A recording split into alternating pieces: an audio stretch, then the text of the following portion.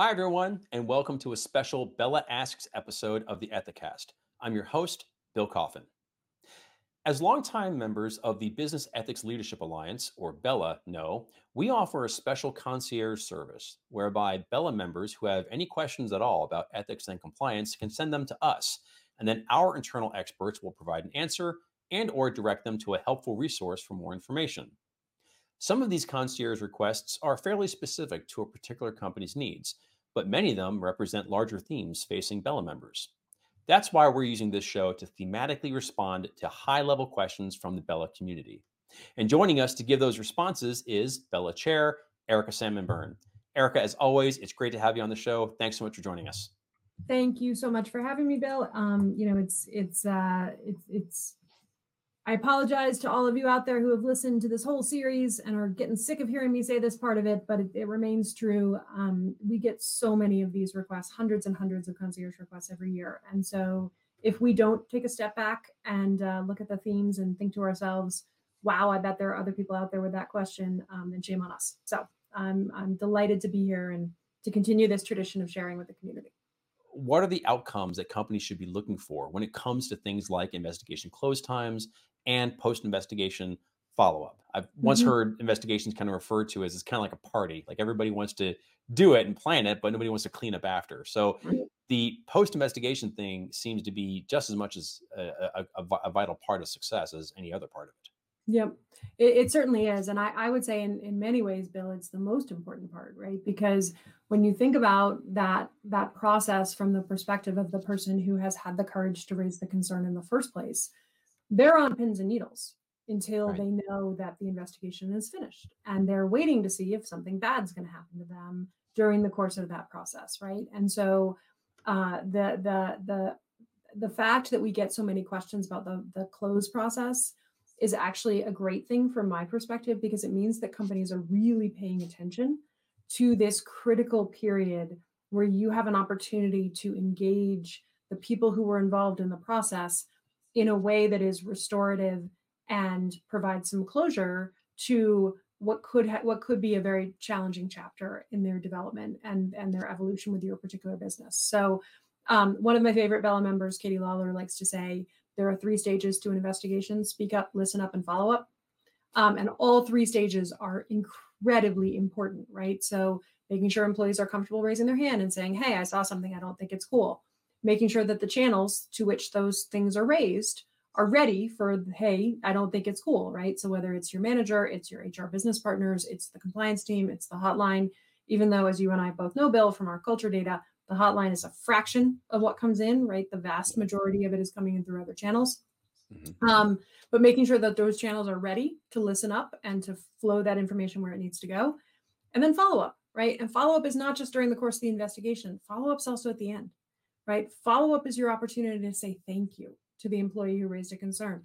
Thank you to the witnesses who participated. Hey, I'm not going to get into the outcome of what happened, but I want you to know how much we appreciate you stepping forward. I hope you felt respected through the process, right? Those are the kinds of things that we see companies really leaning into and taking seriously. And so from a data perspective, right, we see 34% of the world's most ethical companies now are doing conversations with both known reporters and significant witnesses after an investigation is closed. 28% of them are doing conversations with just known reporters, right? So between those two, that's a majority of WME companies that are engaging in a very deliberate follow-up process to close the loop at the end of the investigation. 13% are doing survey-based follow-ups. And in some cases, this can look like a net promoter process, right? Hey, you just went through this crazy thing. Would you recommend it to a colleague? Did you feel like the investigator treated you with respect? Do you feel like you were kept informed throughout the course of the process?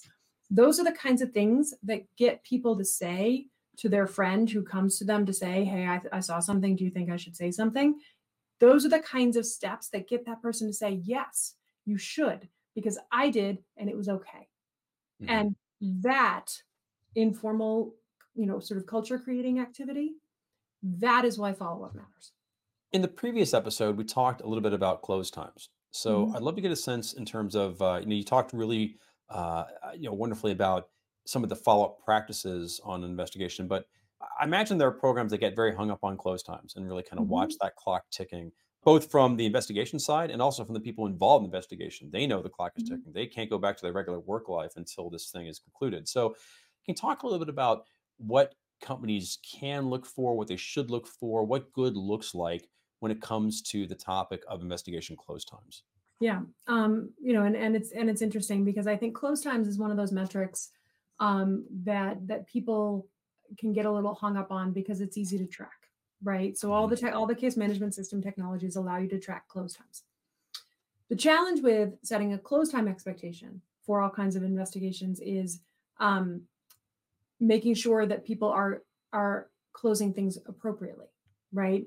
So I actually encourage companies to think less about close time and more about close process, right? Mhm. And more about steps, investigation steps, and what are the stages an investigation goes through, and how do I handle something that is stalling at a particular stage. So those are the kinds of things. If you think about the way that an investigation unfolds across an organization, there's going to be a variation in how quickly you can close something.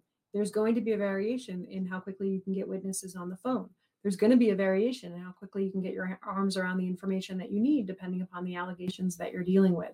And so instead of setting an arbitrary, like 45 days or bust, right, sort of metric, think about what are the stages that this process is going through. Are those stages unfolding the way that I would expect them to compared to other kinds of investigations across the business? And how do I make sure that the people involved don't feel like they're in limbo through those stages? Because it's as much about that communication cadence as it is about anything else. Because look, if an investigation takes 60 days because two of the key witnesses are on paternity leave, that's not inherently a bad thing, right? As long as you're communicating with the person who raised the concern to say, look, I get it, you're in limbo. I get it, you're frustrated. We can't get to the witnesses we need to talk to until everybody's back in the office. We'll get back to you as soon as you can. And building that flexibility into the process to put the people involved at the center of the process is more important than arbitrarily setting a 45 days or bust kind of metric. I could not agree more. But Erica, thank you so very much for joining us on the Ethicast today to lend your insights and your experience and understanding to these topics. I know it means a great deal to BELA members everywhere and also to people in the ethics economy at large. So thanks so much for sharing your time with us. It is my pleasure, Bill, and to all those BELA members out there listening, keep the questions coming, and Bill and I will come back. I'm Bill Coffin, and this has been a special BELA Asks episode of the Ethicast. For more episodes, please visit the Ethisphere YouTube channel at youtube.com/ethisphere.